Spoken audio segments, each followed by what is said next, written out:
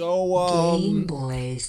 I'm a little nervous because Halloween is right around the corner and all of the Dr. Fauci costumes have been completely sold out in every Spirit Halloween. Yeah, and if you show up to a Halloween party as anything with Dr. Fauci this year, you're getting fucking roasted to shit. This is the year for Fauci. Now, everyone thinks it was his year in 2020 when, you know, we really needed to rely on him as an antidote to Trump.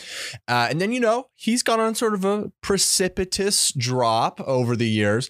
But this is the comeback year for Fauci. OK. And he's gonna come out on stage, but only if it's kind of like he's like the groundhog, right? There's certain circumstances that have to happen for him to come out. And the circumstance here is that everyone has to be in their Dr. Fauci costume, or winter is we have another COVID winter. Yeah, if the groundhog sees someone not dressed as Dr. Fauci, we're getting another Omicron winter.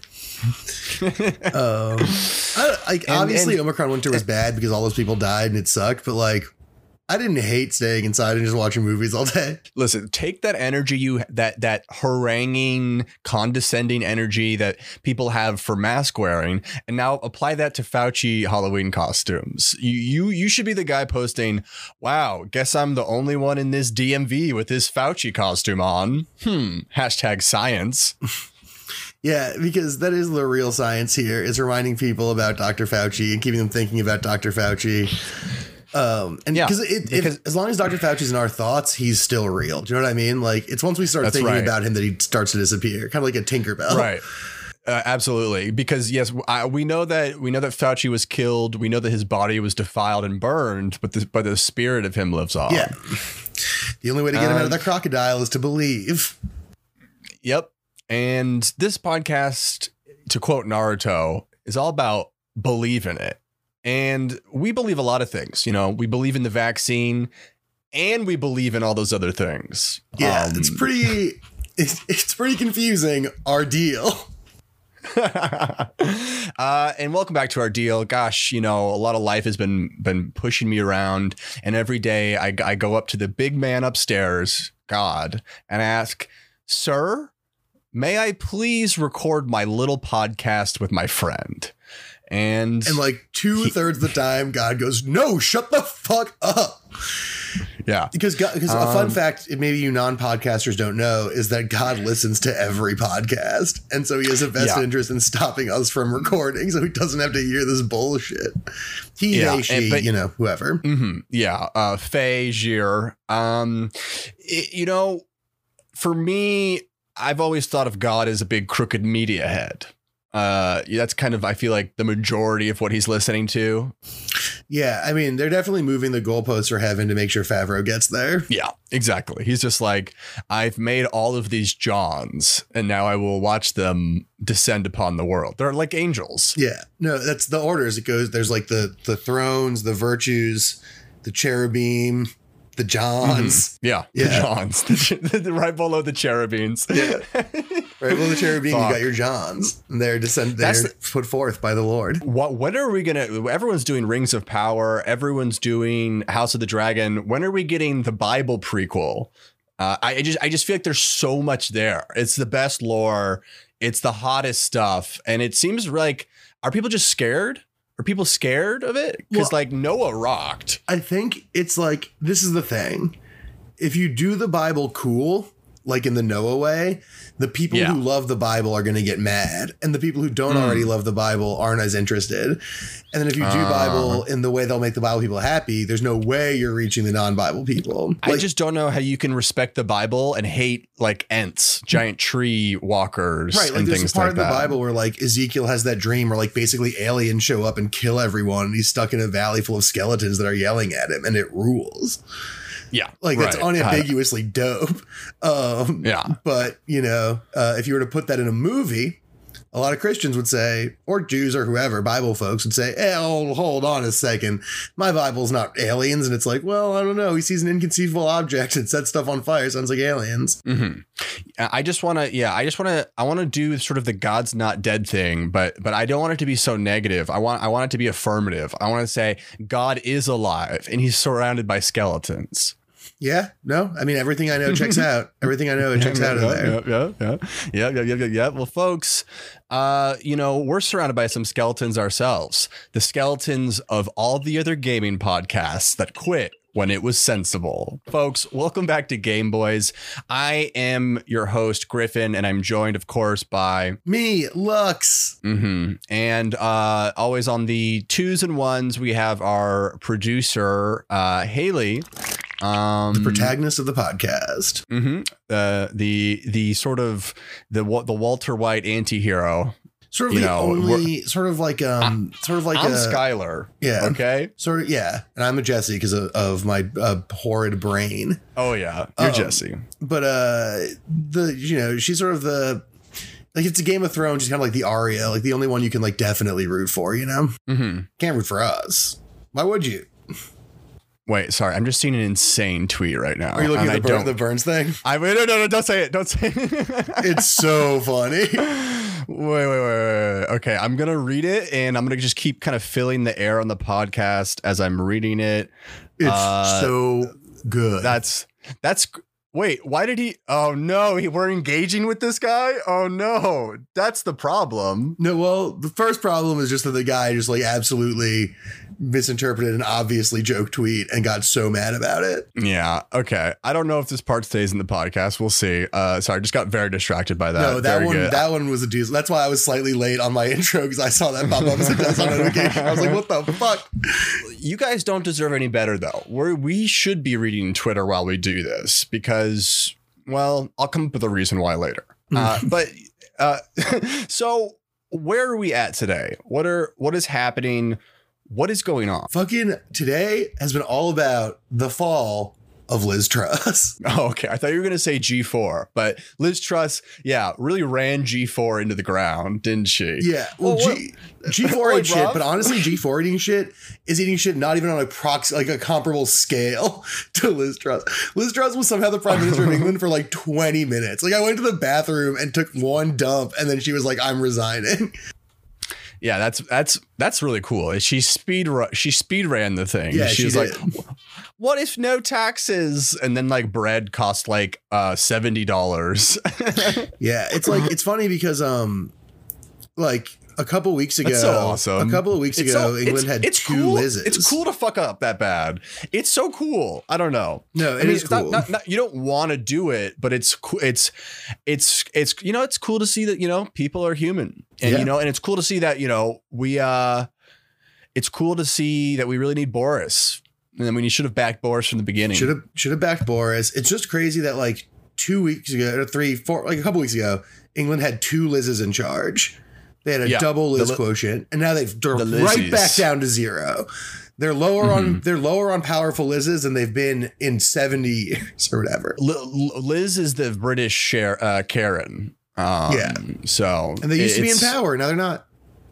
Lot to unpack there. Lot to unpack. A lot to unpack there. For me, Boris Johnson is kind of more like a physical disc media guy, and Liz was always like a Google Stadia. Yeah.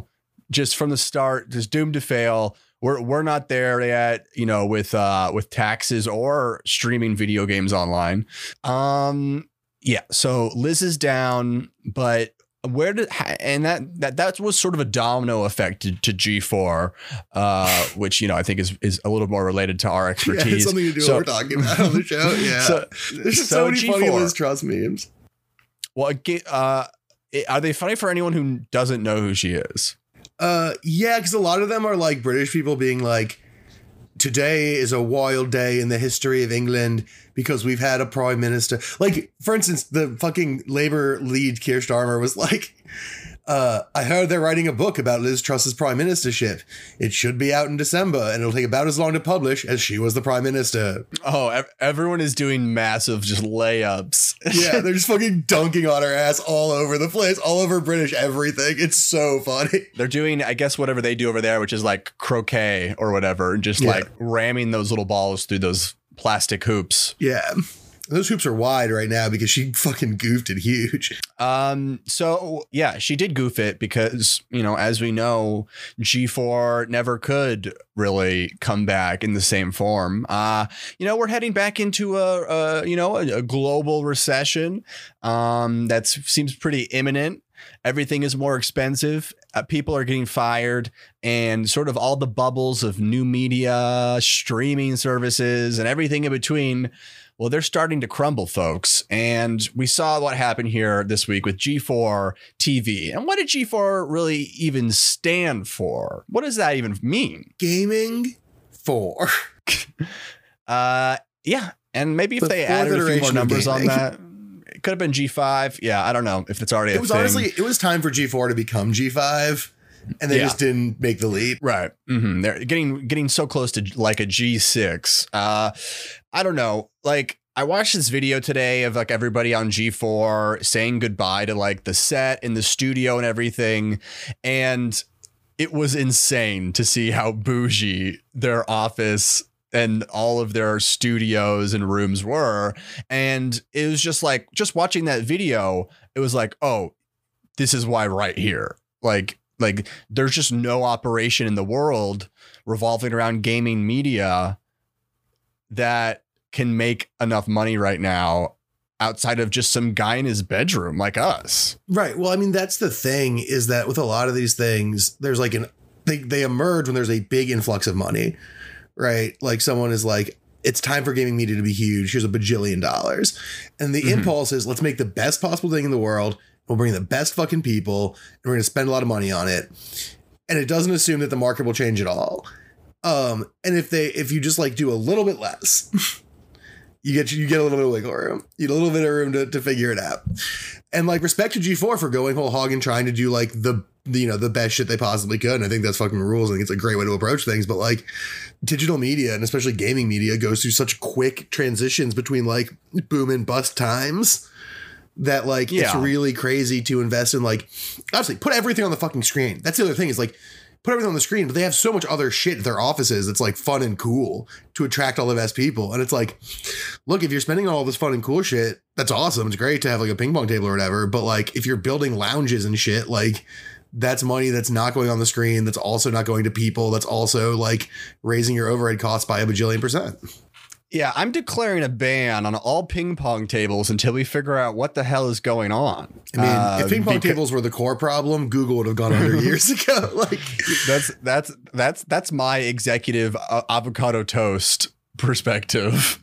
But with ping pong tables, yeah, I mean, I think that what you're saying is true in just a general sense about the media industry.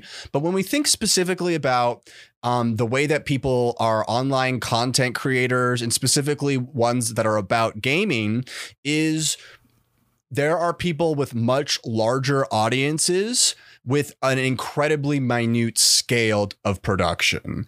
And that it seems like the only thing that corporations know how to do is production, high scale production. But in this new environment where you're competing with Asmongold, whose room is filled with Diet Coke cans and isn't well lit, and he's getting 2 million views a YouTube video and he's putting out 5 a day, you're never going to be able to compete with that on a corporate scale. And it's just really fascinating to see corporations pretend or attempt to do these routes that seem to really only be built for individuals. Right. Like, I mean, the thing with G4, right, that's frustrating is that the distinction between what G4 was doing and what you get on a Twitch stream or a gaming YouTube or whatever was not that huge, aside from sort of like production quality. right? Even to the degree they were hiring like gaming YouTubers and gaming Twitch people, which is not what people want. People want intimacy and people want connection with a host. They don't care that they're like in a $50,000 studio. Yeah, and if you're going to take those big swings, like you have to make shit that is different and that is made different by that financing. It can't just be the financially plussed up version of the thing that Asmongold's doing in his room. And so because a lot of those shows were like basically the G4 like basically do something that's basically the same as like Chris Person's highlight reel. And it's like Chris is just a nasty little freak who builds keyboards at his house. Yeah. And Chris is already just doing that just with him. Yeah, you know? Exactly. And he's just like a weird little guy. So you can't compete. But like you can't compete with that if you're going to do the same thing because his shit is so much cheaper. He's good at it. And you're not going to do that. Like the difference is not going to be that much bigger. But if you dedicate $300,000 or whatever to making the show that competes with that, like you're fucking just throwing money down the toilet. Yeah. So that was always like, I think fatal flaws with G4, no matter like, you know, which way they went about it. It seemed to me like the only way that G4 really could have come back is if they had just done some sort of like live streaming program and then some like YouTube content at just like a much smaller scale, more intimate, because, you know, at the end of the day, like, even the hosts that they brought back, like those two boomers, like Greg or whatever the other guy is, like, it's cute that they were the faces of the thing back when G4 had a presence, but they are like not big people to draw new audiences for. They are the older generation. Just because they have a lot of like social media followers, it doesn't like, I don't know. I see a lot of guys with like 100K followers tweeting out to like 2 or 3 likes. Like it doesn't mean that they're on the zeitgeist. They're in the moment. Yeah. And exactly. Like those aren't indicators. Like indicators are the same as they've always been. Like there are ways you can tell who's talented, who connects with an audience, who's funny, who's a good performer. And like, because they had to pay those people to come on their show. Like that's where a lot of their budget went, is to literally just getting streamers that are actually popular to populate their shows just so people would check it out. They even had like other streamers raid their Twitch channel just to get more views. Right. And I think that goes to both to what you're saying, that like there's a certain just misdiagnosis of what people are after and a misdiagnosis of how to provide that to people, as well as the thing that I was getting at, which is just like, but like it has to be a difference in type, right? Like the thing that drew people to Twitch and YouTube away from television is that it was a different kind of thing than television. And if you're going to try and draw people back towards television or television adjacent things, you kind of have to provide something that is different than Twitch and YouTube. And they weren't doing that. And that sucks because I think obviously like I want everyone in media to get paid a shitload of money and like have job security and all that shit. And I think it sucks that this happened and it's a bummer. We're not going to like revel in their failure. Like it sucks for all these people. It's like very sad, but like this is indicative of like the nature and the economics and the sort of flawed perspectives of a lot of this development work. And that's like, that's going to be true next time. It's going to keep being true until people do shit differently. Like that's just the way it is. Like it's producers and EPs who are putting fucking creatives in this position that is going to end up fucking them because like the channel will die. Yeah. Yeah. And there's a lot of that stuff. And then it just seemed like, and I don't want to go too deep down the rabbit hole, this one, but I did see a lot of clips from certain hosts like yelling at the G4 host, like yelling at the audience for being sexist or for being bad in certain ways, or essentially she was like, this one host was accusing people that the viewership was down because she wasn't Olivia Munn. And I don't know, there seemed to be just like a really antagonistic relationship between them and their audience. So it just seemed like there was like a lot of things going on. That's like going to be that's an inevitably big part of trying to do sort of more forward thinking and more broad, like, and like needing a broad audience type work on those platforms. Like, you do want to do, like, sexism is bad, racism is bad. Like, these are bad things, and you want to do everything in your power to remove them from your audience. But also, like, the gaming community, such as it is, still has those things in fucking spades. Like, those things are rampant within gaming. Like, that's just. And I think the best way to, I think, teach people about it is not to, like, maybe is not to like go for them, but like to show dumb examples of idiots and goof on them. You know, whether that's your Andrew Tates or whether that's some dumbass like making fun of like or complaining about the facial hair on Horizon Dawn, like abstract it to something that's not personal to them. And like you could actually teach them something other than that they're deplorables or whatever. Yeah, I think I get their impulse, but I think you're totally right that it was like an ineffective approach. And also like, it's weird to me that it wasn't a thing. And this is from what I've seen on tweets and like people's interviews. It wasn't like a thing they had like prepared for in advance, which is crazy. Like that they were like, sort of like, well, what are we going to do about all this racism and misogyny in our video game fan audience? And it's like, how did you decide you wanted one of those and not already have like a 5-step plan for this? Like, that's something that like is built into the territory just because of who plays video games, the traditions around video games, and like, you know, all that kind of shit. Yeah. So definitely a tough situation. I think obviously the only gamer rehabilitative process occurs on this podcast. Yeah. Okay. You'll be washed clean of your sins. Yeah. Like Hunter's our friend now, but he used to be really fucked up. Yeah, exactly. He tried to rob me in a parking lot once, and then his DS fell out of his chain wallet. It was actually connected to his chain wallet, and we went from there. A tale as old as time. That was unfair to Hunter. The only reason I was talking about that was because he and I were talking about basketball on Twitch. You know, I feel like I threw him under the bus, even just because I was thinking about him in a nice context, which is cruel. But he did have a DS and a chain wallet and did try to rob Griffin. That all is true. Yeah, it is. So that's G4. I don't know. What else do we want to explore today, Lux? NBA is back. You don't care about that at all. I just wanted to see what you'd say if I mentioned it, and it really lived up to my expectations. I don't know. There's Final Fantasy 16 trailer. Oh yeah, there's an FF16 trailer. True. Did you watch it? I did, but you want to do a live watch on the stream? Yeah, why not? That'll fill some time. That sounds fun. Well, I was more thinking the second thing than the first thing, but yeah, both are true. Here, I'll share my screen. Sir.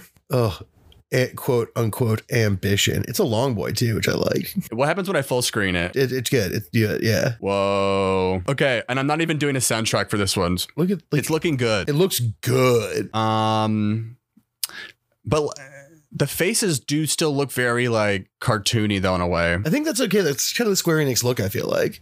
Yeah. We love Creative Business Unit 3. Damn. I love this. Crystals. We're back to crystals because of Yoshida P.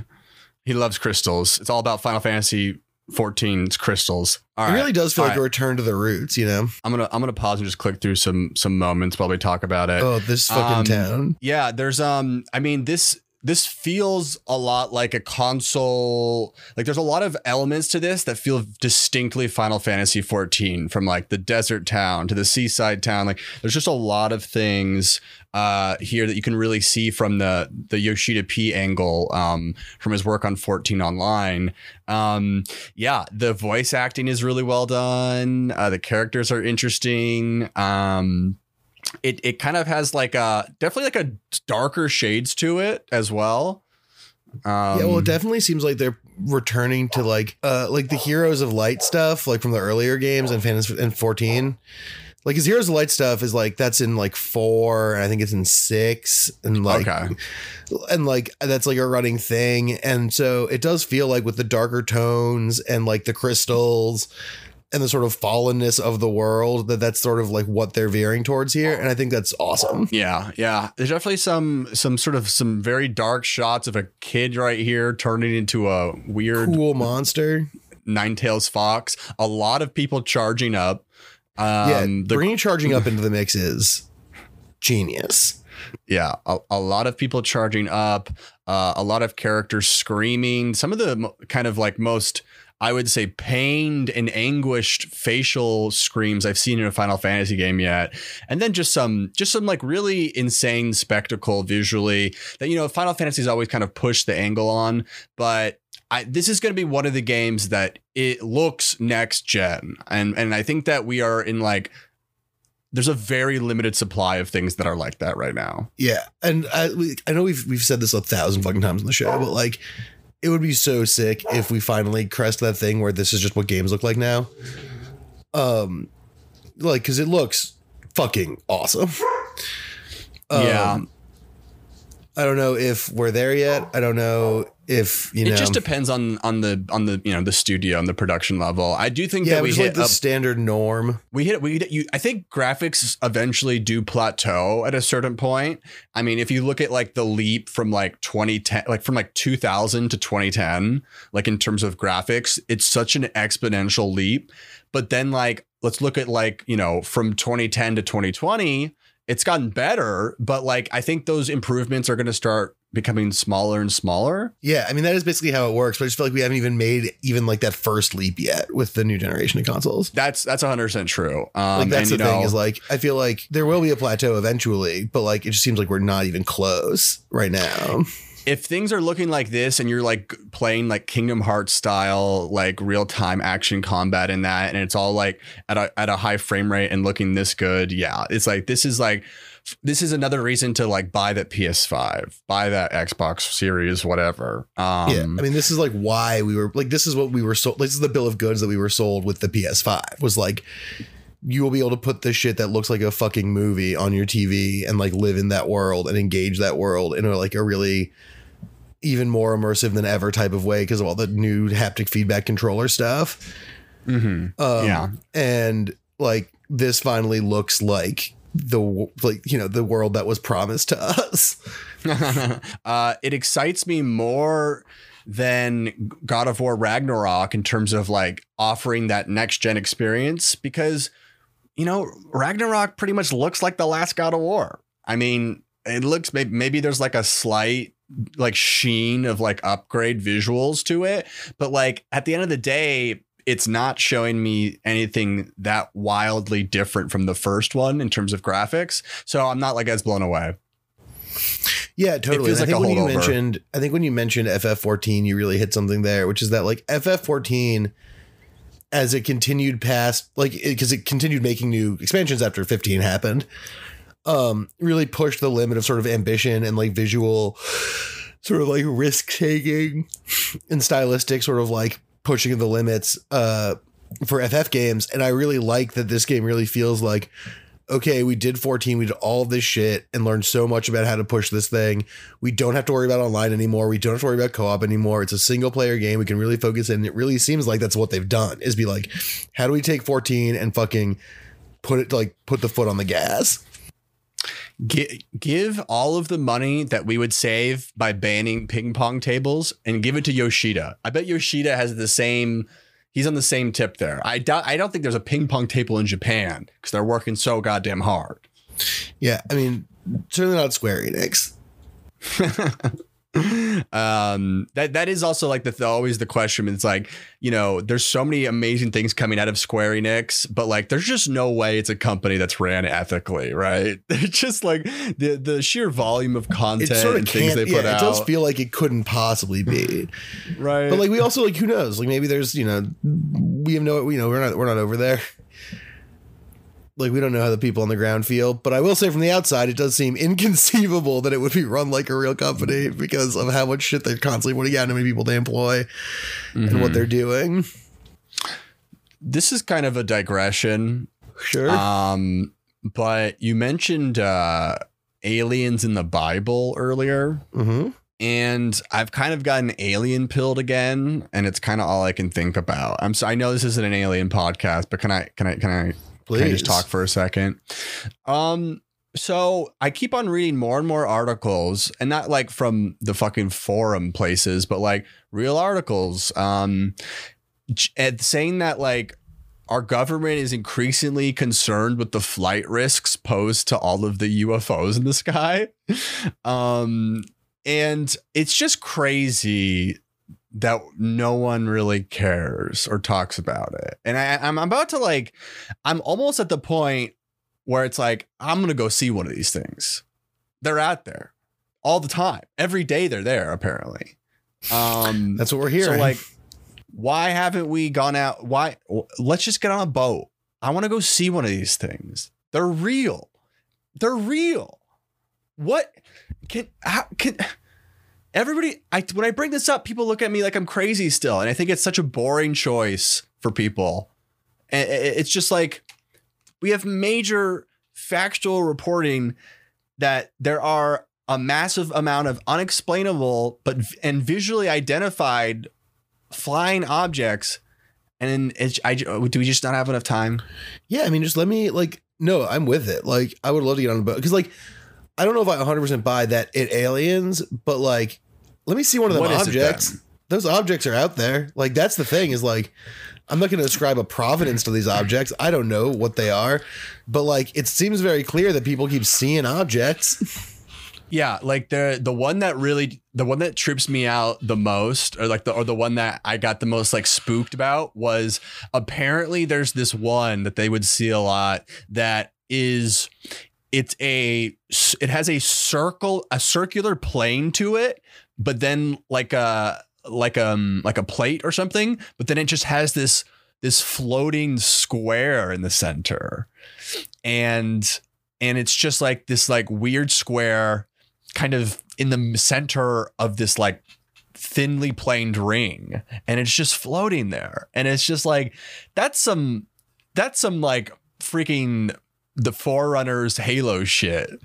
Yeah, I mean, the reports are fucking nuts, and it does seem like something that people should be talking about more. But I think you're kind of right with we have no time.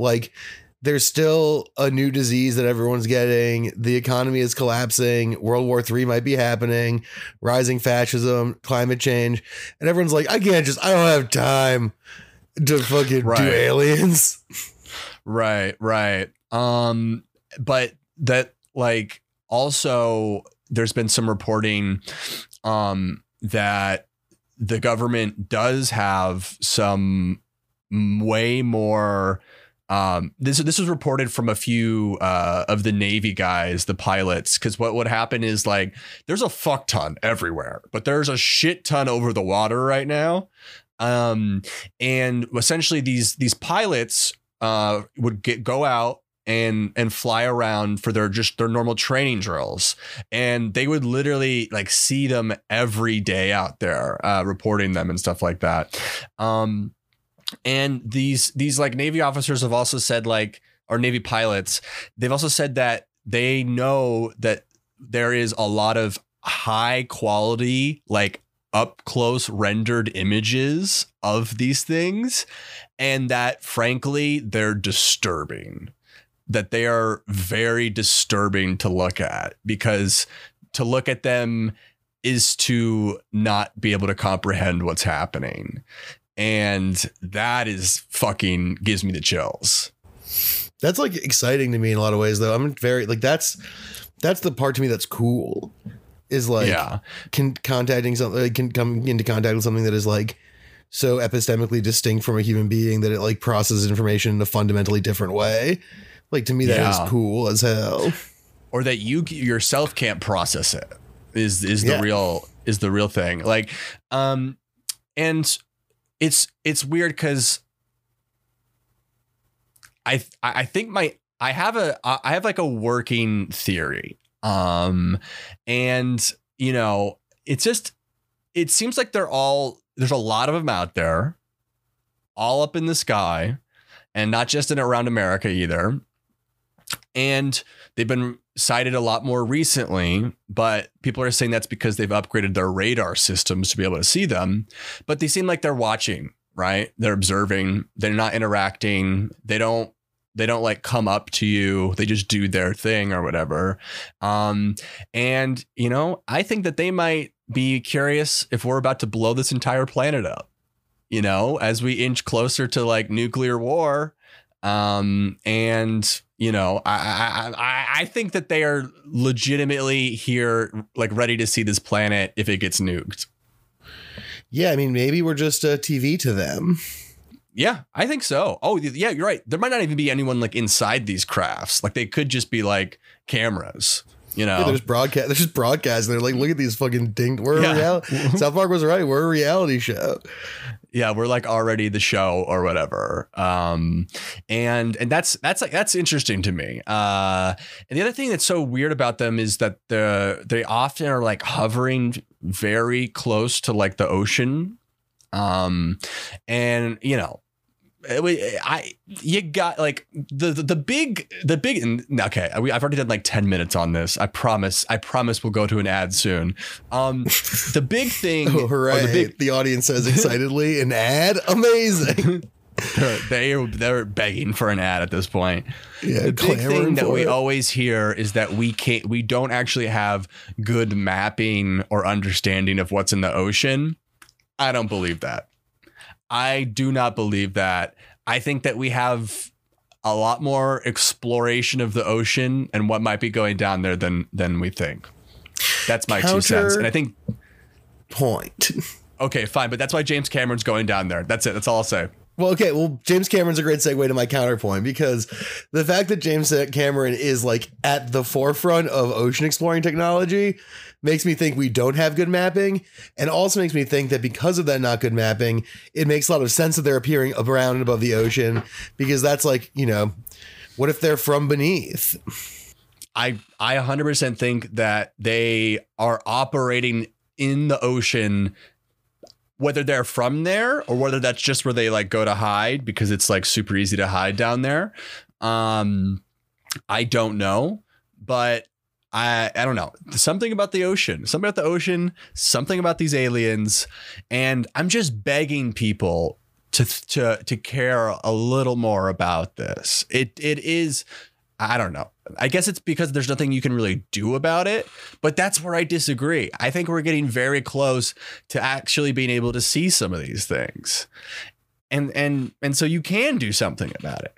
You know, I mean, you can wear your Dr. Fauci Halloween costume. You can fight for the truth and science, but that's not going to really push any needles except cultural ones. In this moment, you have the potential as a human to somehow, I don't know, hot air balloon, long boat voyage. There's catapult. There's a way to go find the aliens right now. It's true. Cannot deny it. Okay, let's do an ad for whatever the fuck we're doing. All right, let's record an ad, baby. Aliens Crave podcast. Oh my God. It's the only thing that's kept them from destroying us. Oh no. The cost of a YouTube premium plan is going up 27%. That's affecting my household. That's not good.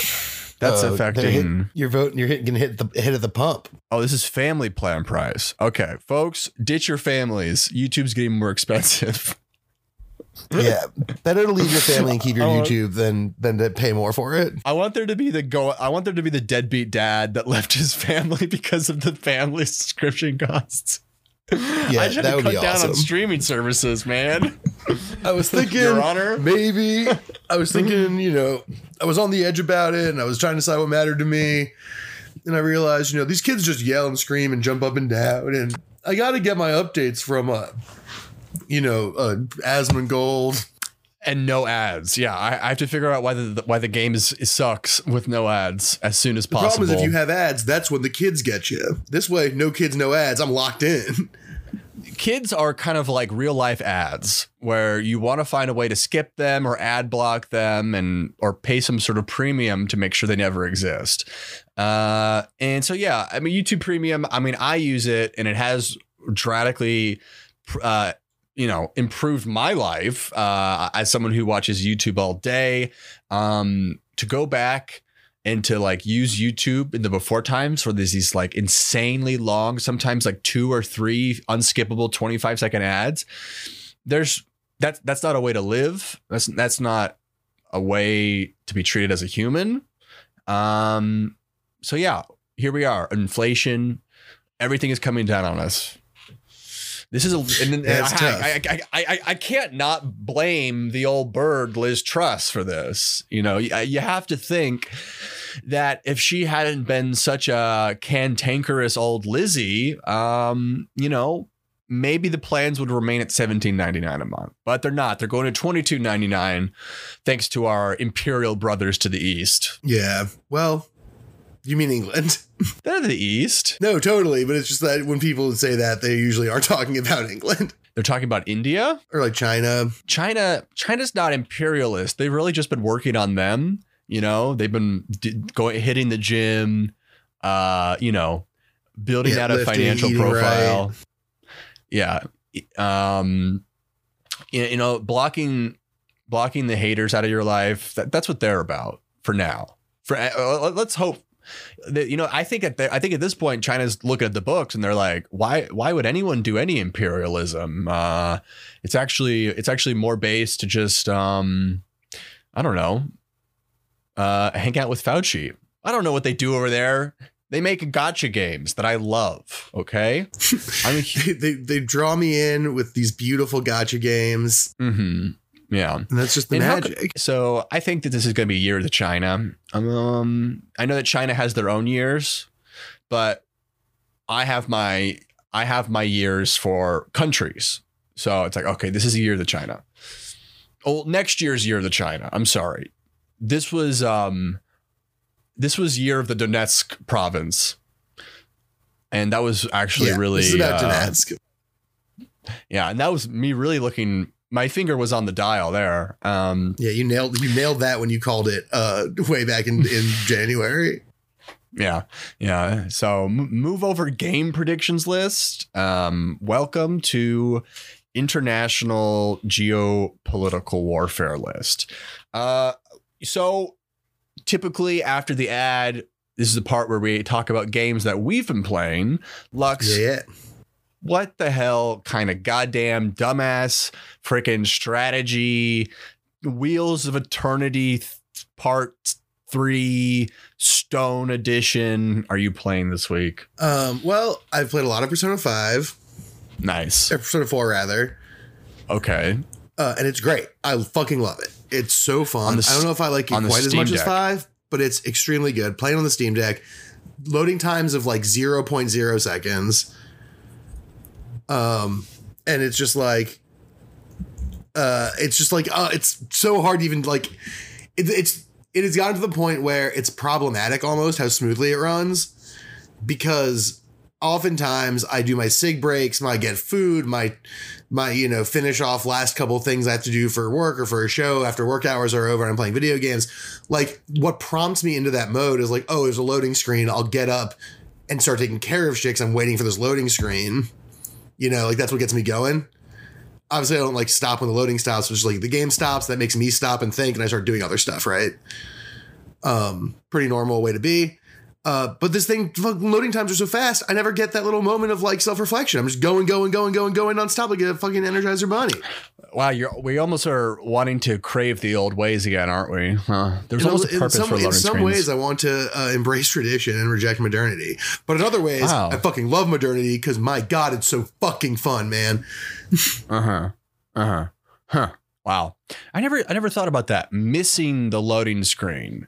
Now I could think like about when you're like playing hard, when you're like grinding, like when you're like doing Elden Ring the way that like everyone's doing Elden Ring at like the beginning of Elden Ring, the loading screen sucks because your thing isn't how am I going to break this up and integrate it into my day? It's like, let me mainline this shit directly into my fucking veins.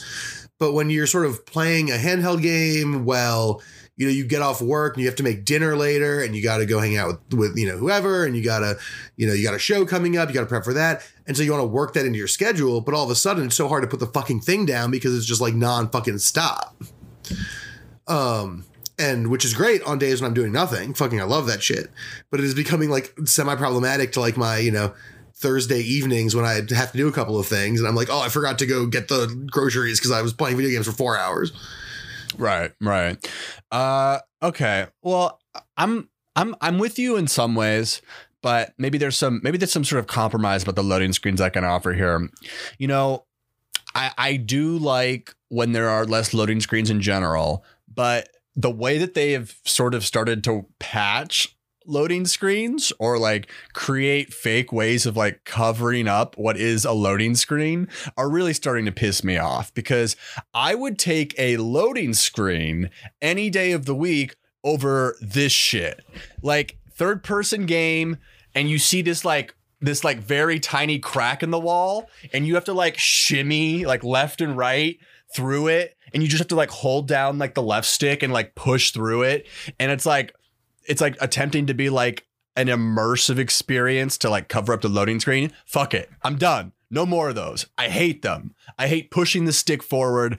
I hate wading through it. I would rather just look at a loading screen. Yeah, no, I think so. I think that the sort of how to make loading screens fun ethos is infuriating. Yeah, it's like, we'll like in God of War, the answer is we're going to make like opening doors a long process or whatever.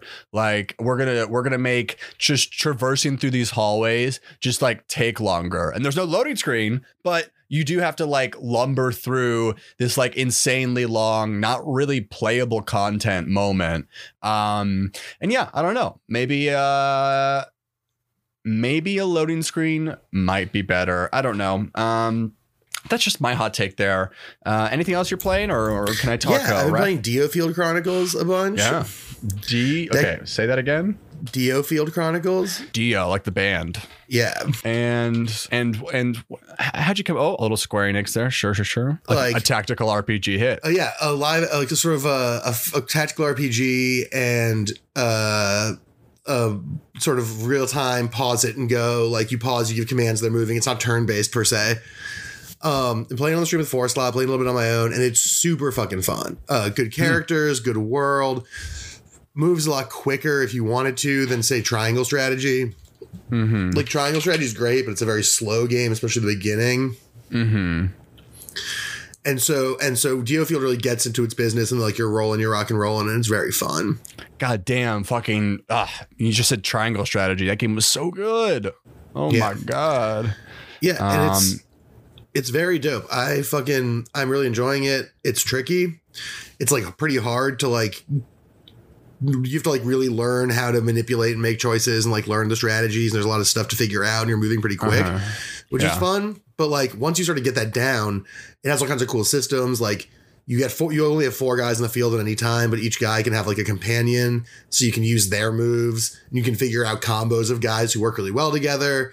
Or like a guy you have to have on the field, how best to protect them with the companion or who else to keep with them or whatever. So there's like a lot of really cool calculi and a lot of really cool choice making in this game. And then also like it's fun anime guys fighting each other, which is always nice. And this is some of the movement around the map parts are reminding me of the new Mario Rabbids game that came out yesterday, which is Sparks of Hope, where they moved away from a square tile strategy game system to more of like a free movement, like conal space, which apparently is a lot more fun. So yeah, this is cool. It's a very cool game. Very cool game. What have you been up to? Oh, brother. And sisters, and Lich Kings. I have been playing World of Warcraft, Wrath of the Lich King. Folks, I know I mentioned last time that I was liking it, but that I'd been betrayed by my guild, and that my guild had demoted me from Raider to Social because I wasn't leveling fast enough. Okay? That's in the past now, okay? We've moved past that. And I've been raiding for a couple nights with the guild now. I've been getting some best in slot loot, and just checking out everything that the end game has to offer. And yeah, I gotta say, just having a blast with this game. I think that this is the moment where World of Warcraft was at its peak subscription wise. But I think also creatively, they had the best foundation in this expansion. And if they just kept what things people loved about that and iterated on it, I think other things would have had more success. So what kind of things are you talking about in that respect? Okay. Yeah. So there are finite like ways to earn things that don't make it like a never ending treadmill. So it's like, okay, in this phase, these are the 2 best possible swords I can get in the game. And when I get them, it's going to be satisfying. I'm going to be able to walk around. People are going to see me have them. And like everything about that experience is going to be rewarding. In retail, you may get that sword, but you can keep running like mythics, which are like harder and harder, just like forever tiered versions of a dungeon, and just like make this number arbitrarily go up and get a slightly increased stat boost to that weapon. And so it just kind of turns into this like more treadmill kind of forever going up game, as opposed to a game where, oh, I've earned that cool sword permanently, and that's my reward. Okay, yeah, that makes sense.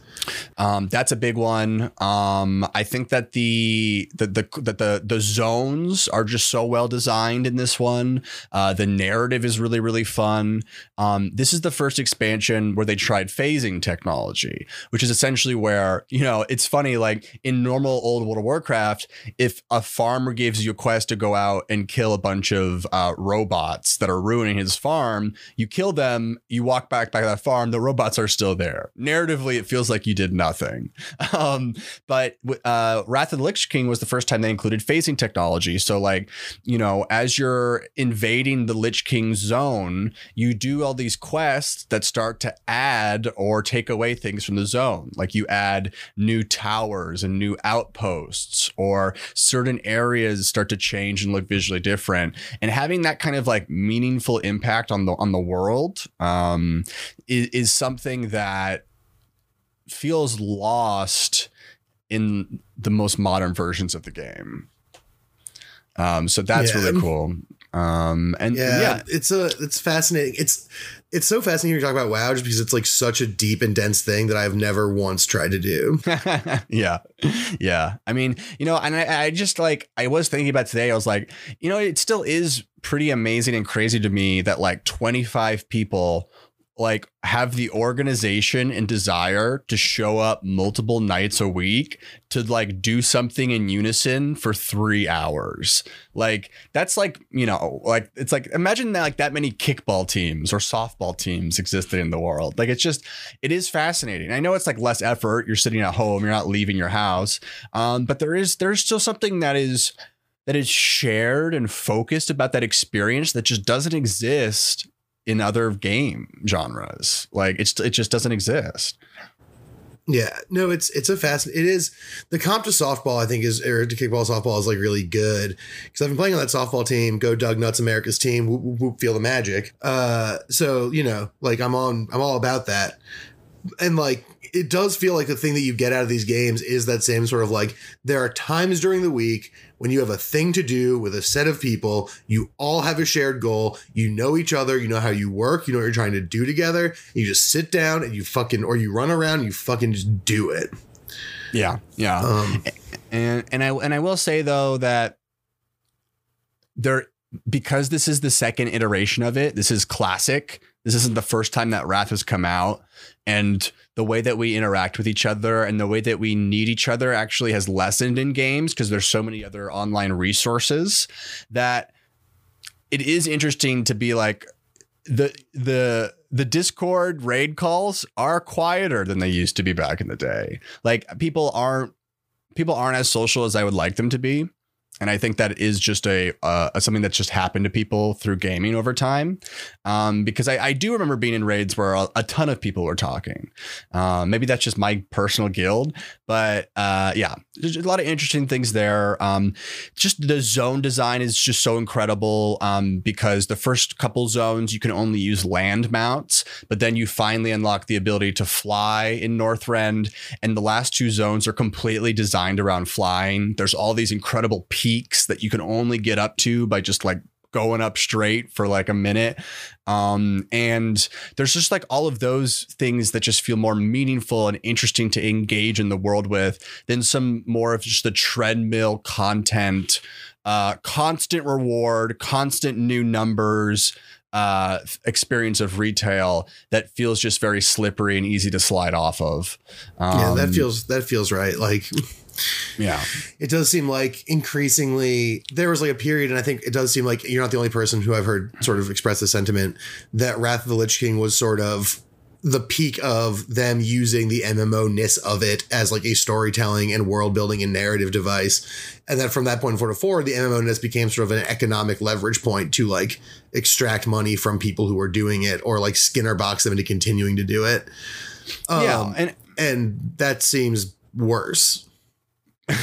It was. And, you know, hopefully Blizzard is really noticing that Classic is still popular for a reason. And we're really hoping that when Dragonflight, the next modern retail expansion to come out in November, we're really hoping that a lot of those things that we love about classics start to get implemented back into the retail game, because, you know, if they can bring back some of those things that make the game meaningful to play and rewarding, hey, I'd play it.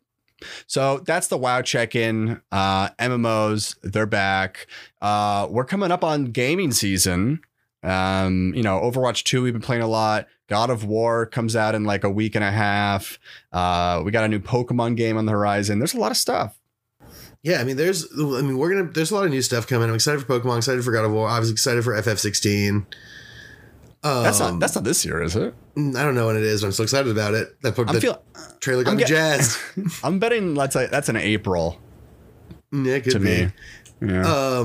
But either way, I'm jazzed up. But yeah, there's exciting stuff coming.